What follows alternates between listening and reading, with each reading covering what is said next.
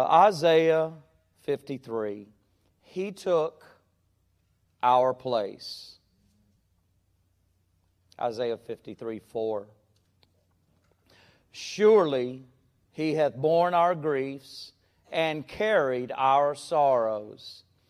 Yet we did esteem Him stricken, smitten of God.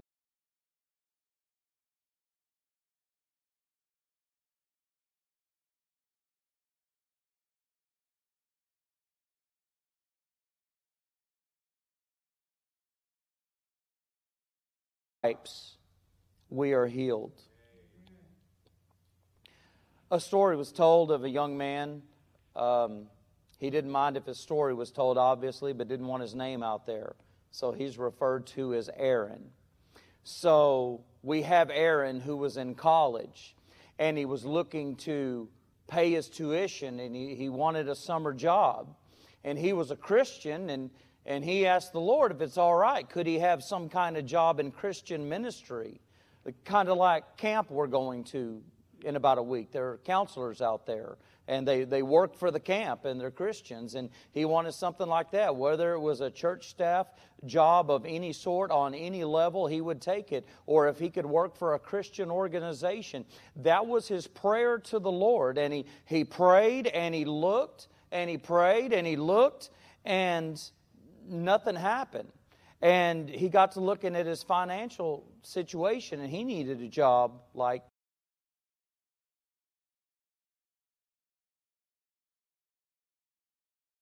looked through the want ads, and he found one job that seemed to fit. That was something he could do, and it was driving a bus in the south side of Chicago.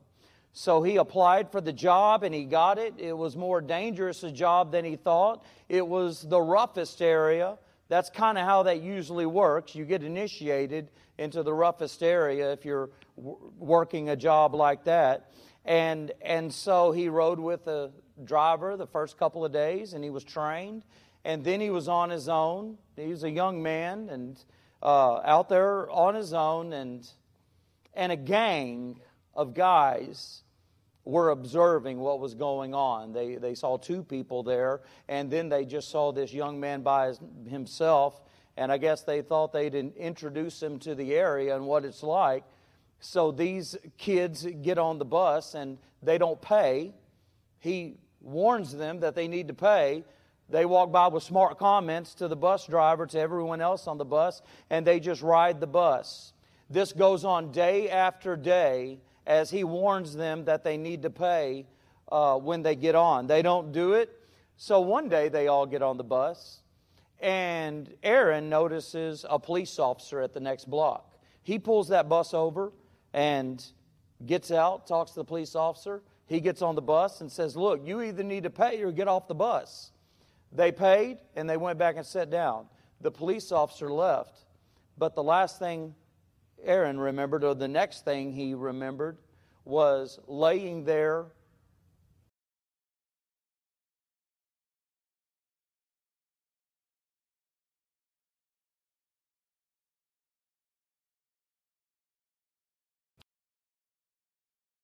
make sure nothing was serious, nothing was real serious. They said, "Go home and take a few days off." He laid there in bed, and he looked at the ceiling, and he thought about how he had prayed to the Lord that he might have a job in ministry of some sort. And then he thought about what he ended up with. And he was confused. He was angry. And he thought about it for a couple of days. And then he went down and filed charges on those young men with the police officer's help and witnesses on the bus. And they took them to jail. There was a hearing a few days later. They all met in court. Aaron has been angry the whole time. But as soon as those young men walked in the door, the influence of the Holy Spirit just gave him an overwhelming compassion for this gang of kids. And when it came time for their plea, and they said guilty, right then, Aaron stood up, to the surprise of his attorney and everyone else, and said, "Your Honor, may I speak?" And he said, "Yes, you may." He said, whatever the sentence is for every one of them individually, I want to serve their sentence for them. His attorney's jaw dropped. The other one did. The judge was speechless. The gang members' eyes looked like saucers as they looked at Aaron. And Aaron looked back at them and he said, "It's because I forgive you." The judge had never experienced anything like that. Silent for a while, but when he finally got over the shock, he said, "Young man, you're out of order. Nothing like this has ever happened, and it's not going to happen here today." And Aaron said, "Oh yes, it has. Some 2,000 years ago, a man lived in Galilee, and he paid the penalty for the sins of the entire world." The whole courtroom went silent at that time, except for Aaron's voice, as he had the liberty to present the gospel of Jesus Christ to everyone in that courtroom. It ended up that Aaron did not get to pay for their sentence. He didn't get to do the time for these men. But he did go to the jail every day, and he continued to tell them how Jesus Christ substituted in their place by dying on the cross for their sins, and they could trust Him and have eternal life. And most of those gang members were saved. Well, he did not get to substitute for the sentence for those young men. But Jesus did substitute for every single one of us. That's a good word, substitute, substitution. You do not find that word in the Bible, but it's a very good definition for the gospel. And we're going to talk about that tonight. We're going to look at 4 things in these 2 verses that we have read, and we're going to see the substitution that Jesus Christ made. As we share, He took our place. So as we look at verse 4, let's see that He surely did it. Surely He hath borne our griefs and carried our sorrows. That word surely is a loud, firm, solid amen, is what that is. It is agreeing that it's absolutely true. You know, in thinking about substitution, in thinking about Isaiah writing to Israel, Israel could understand the innocent animal who was presented and sacrificed for the guilty sinner. And so now here we have Isaiah who is prophesying to them of the innocent Savior who is dying and sacrificing Himself for all of our sins, for guilty sinners. Jesus bore all of our sins. Peter said that He bare our sins in His own body.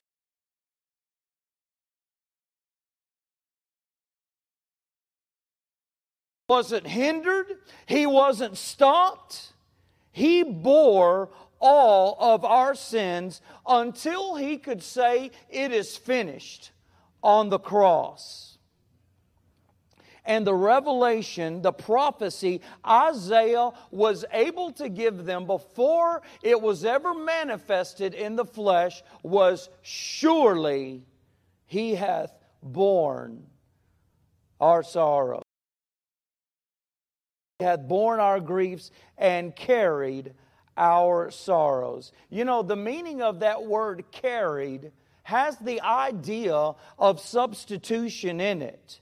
We surely know that it was our sin that Jesus paid for on that cross. It was without a doubt sin that was ours, but wrath was poured out upon the Lord in our place. What a beautiful thing that happened. Yet, He is despised and rejected. That's what we saw in the last verse. last week. The people turned their heads. They weren't interested. They didn't care. They chose not to believe it. He is rejected. He is despised by the world. It reminds me of the terrible, tragic, awful story of a man who was the controller of the great railroad drawbridge in Mississippi in 1937. It was kind of a job he did by himself. You know, he raised the bridge and the barges and the boats would go through. He would put down the bridge and the train could go by. One day he took his 8-year-old son to work with him. And he left the control room and he went down on the deck and he and his son had lunch together. And he was really enjoying his time with his son. And all of a sudden he heard a train whistle. And he looked at his watch, and for the first time ever, he was not on time. That train was coming. He ran up from the deck, got in that control tower, went to grab that lever, and he saw that his son was stuck in the gears. He had slipped off that deck and he was stuck in the gears. He had done this over and over. He knew the timing of everything there. And he closed his eyes and he just grit his teeth. And this Memphis Express was coming by with 400 passengers on it. And he hit that lever. And the bridge came down. And the train went over at the cost of his son that day. And he's crying and he's yelling to himself in that control tower. And in his pitying that he's going through, he looks in the window of that train as it's going by. And men are reading their newspapers. Ladies are sipping on coffee. And he just yells out, "I sacrificed my son for you and you don't even care." In the minds of the Jews, the death of Jesus had no value and no significance whatsoever. They said he deserved what was happening to him. There's something that we miss in this chapter as we're overwhelmed with it being such an evangelistic gospel chapter. But yet here in the end of verse 4, it says, "Yet we did esteem him stricken, smitten of God, and afflicted."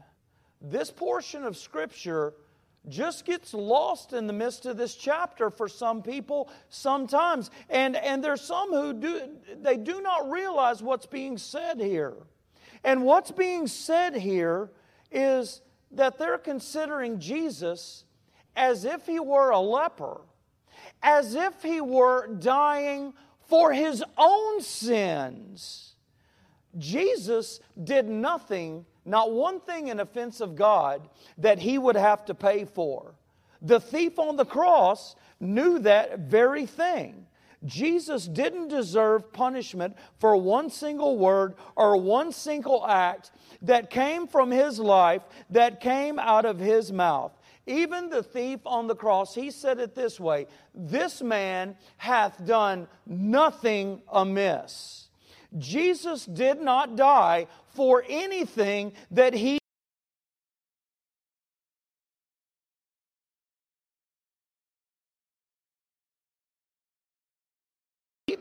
that came upon him, the trial and the cruelty.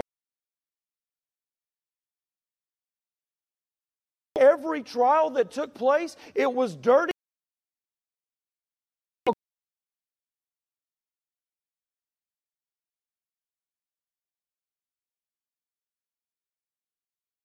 Our sins to the cross.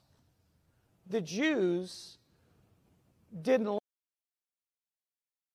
He didn't fit what was in their mind and what they wanted in a Messiah. They wanted a majestic Messiah.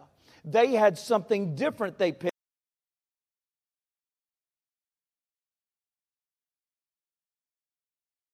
That takes place today. I was blown away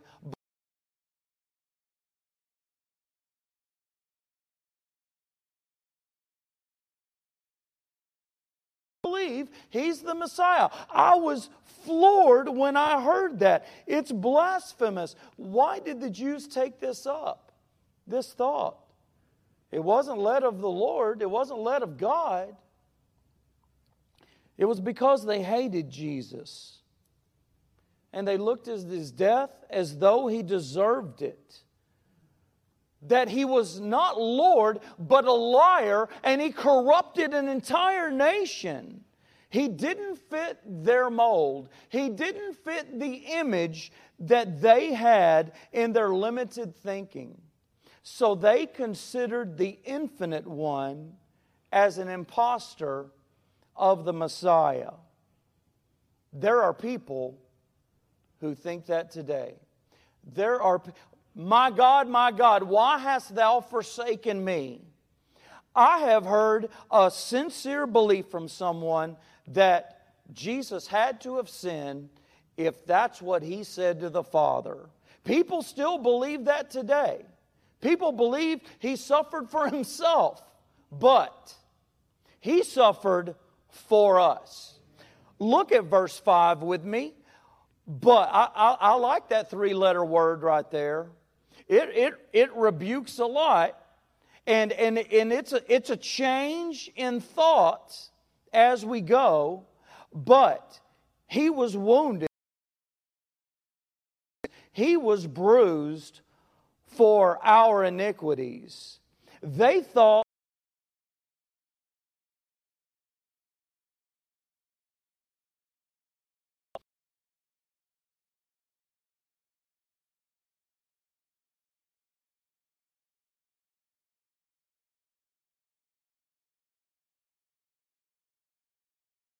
a sinner.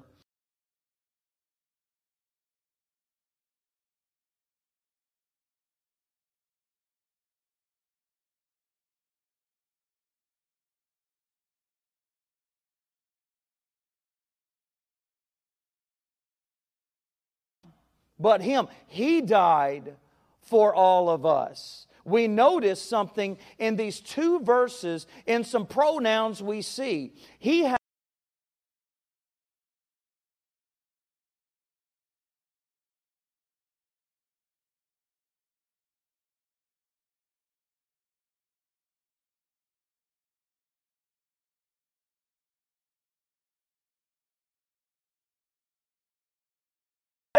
that was taught and preached 700 years before Christ came to fulfill it.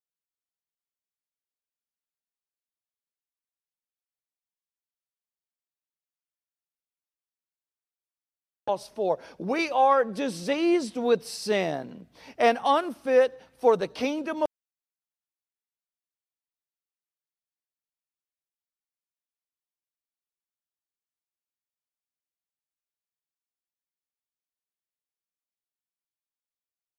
Jesus came to this earth. He came to this earth because of us.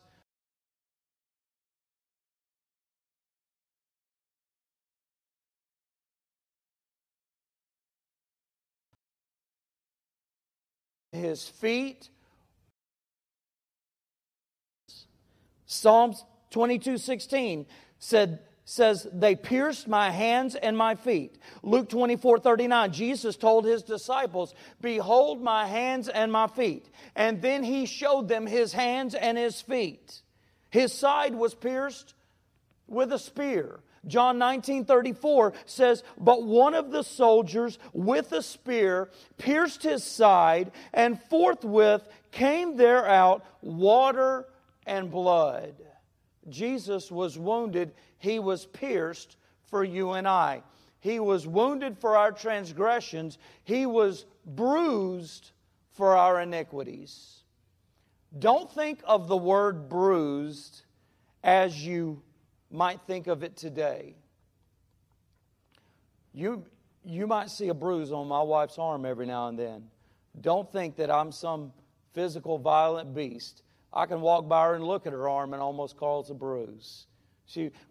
We think of a bruise as a completely different word from what was used then. This word bruised, it means that He was crushed by the heavy load of sin, and He was broken to pieces for us. for our iniquity. The Word speaks of suffering to the greatest degree when it says that Jesus was bruised. Sin is heavy. Our sins are heavy. Think about the sins of the world, best you can, coming upon the Lord Jesus Christ. What a heavy burden. And the weight of it all, the weight of all of our sin came upon Jesus, and it crushed Him. Everyone's punishment was given to Jesus. He stepped in our place as our substitution, as He tasted death for every man. He took the sting of death upon Himself. He surely suffered for us. You might think, you sure are making that clear. I think about a doctrine and a thought in this day and time by many that do not realize He was pure and He was perfect. And if Jesus had sin, we have no hope. Jesus wouldn't have been raised from the dead if He would have had sin. Our hope and our salvation is provided by the sinless Son of God.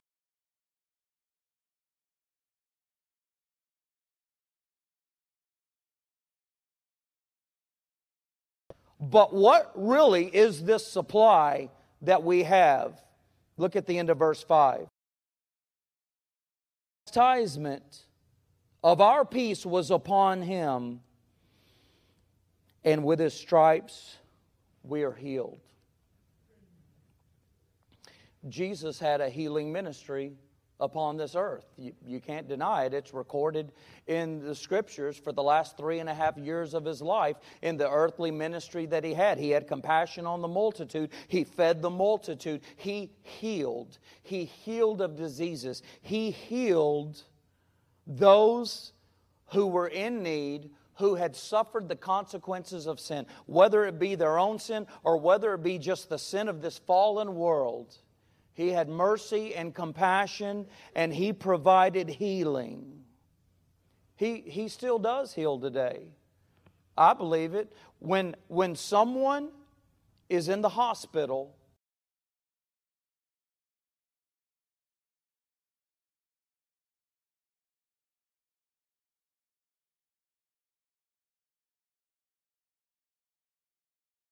and I want one too. Sometimes we get one, sometimes we don't. But I know our Lord will even use a man that's not His for our healing and our help. And He uses medicine, and He does things in this way today. Some people claim an absolute right that we can definitely be healed of every illness upon this earth while we're here. I don't mean to be smart with this comment, but people have said this, and they wear eyeglasses and hearing aids when they say it. I could have left that out, but it's just a thought. If you're not healed of your physical illness upon this earth, some say, they say, you didn't have enough faith.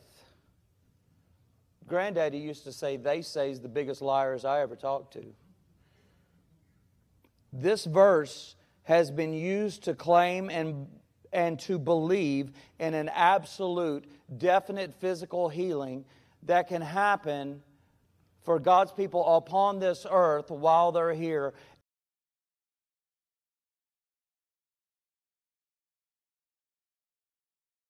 Chapter 11 just takes the bottom card out of that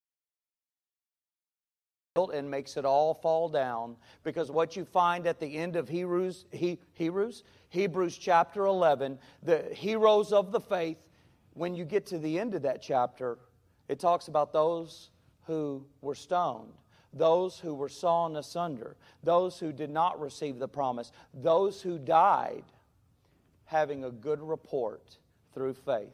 There was nothing wrong with their faith, but God had something different and something better in mind for them.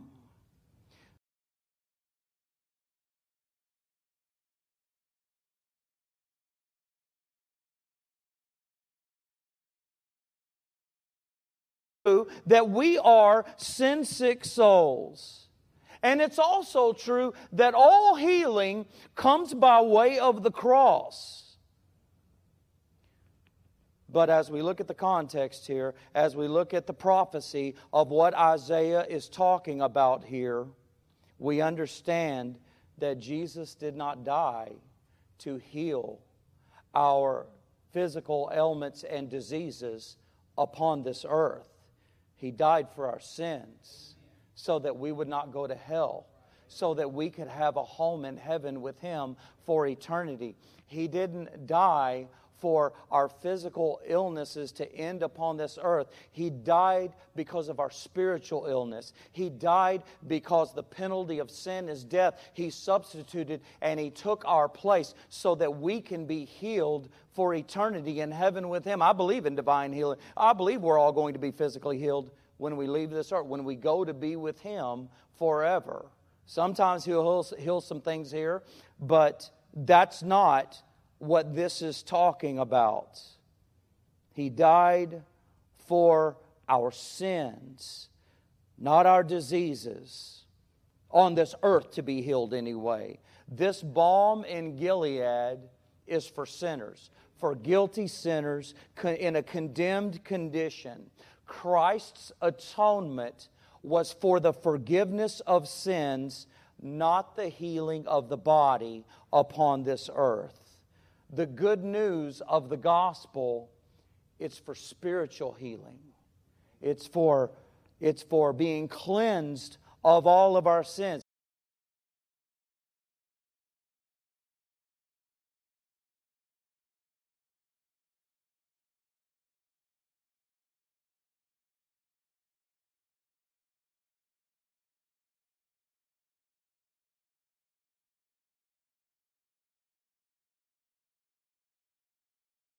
There's no stipulation, there's no fine print of there being some side note of a promise of healing upon this earth. It's not there. It's not in the Hebrew.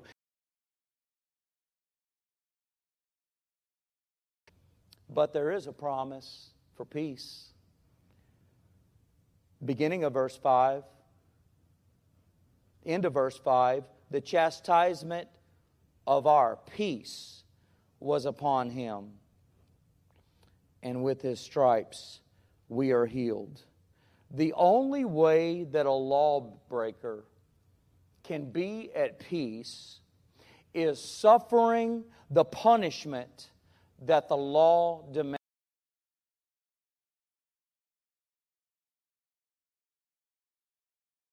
To look at His 600 plus other laws, just look at His 10 commandments, and we will see clearly that we have broken God's law.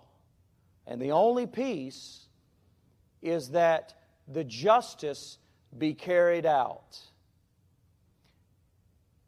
And we have not done so. But that's the substitution that comes in. Jesus Christ paid our fine for us breaking God.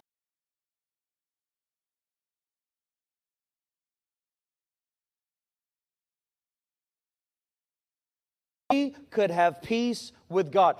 Jesus made peace with God possible, and there's no other way. Everyone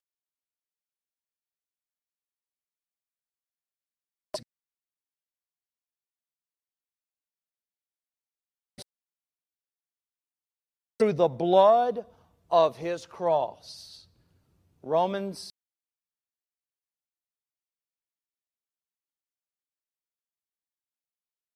we have peace with God through our Lord Jesus Christ. I would love to be healed of illness. Others to be healed of illness, as if I were praying for myself or for my own family or for my own church family when I know about it and hear about it. But I'll take peace if I had to choose. There are things that may happen in this life And there are things that may not happen for us in this life that God may have in store. But He does have peace for the one who is in hostility.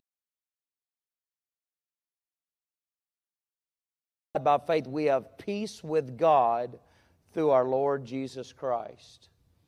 There are some blessings that I hope we get here, but there's absolutely one for heaven, and that is peace with God and Him becoming our Father through His Son, through His precious Son. I hope we don't miss this, what we have here tonight. I hope that we don't miss the truth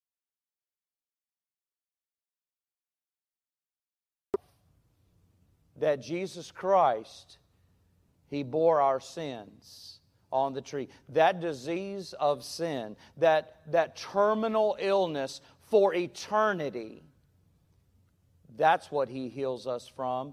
That's what He took upon Himself.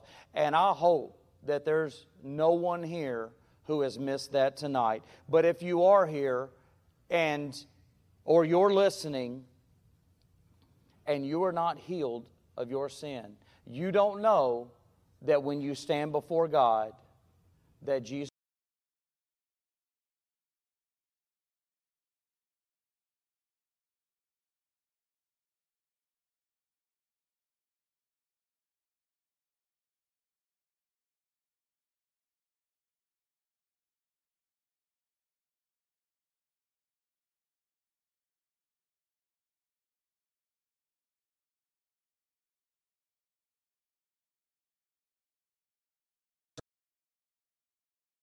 everything about you, about yourself, about any good works, about any good deed, about any ordinance that you would obey, that any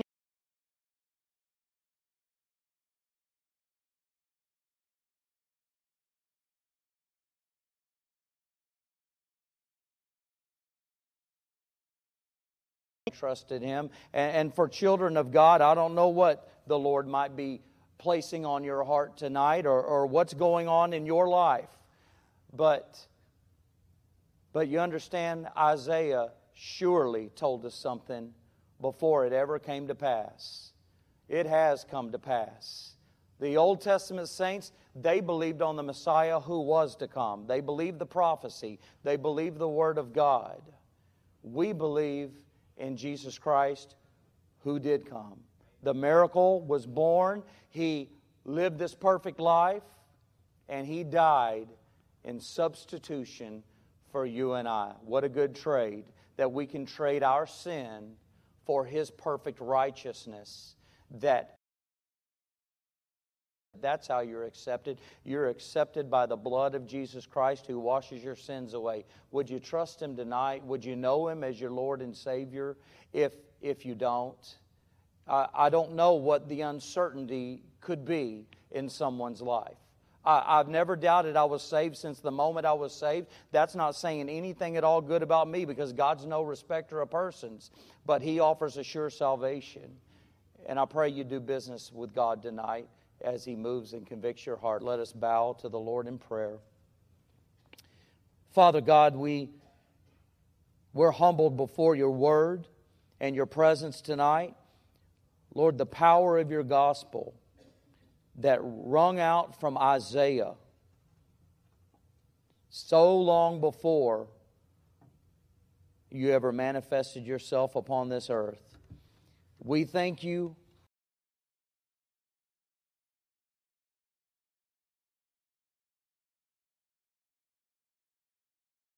eternal.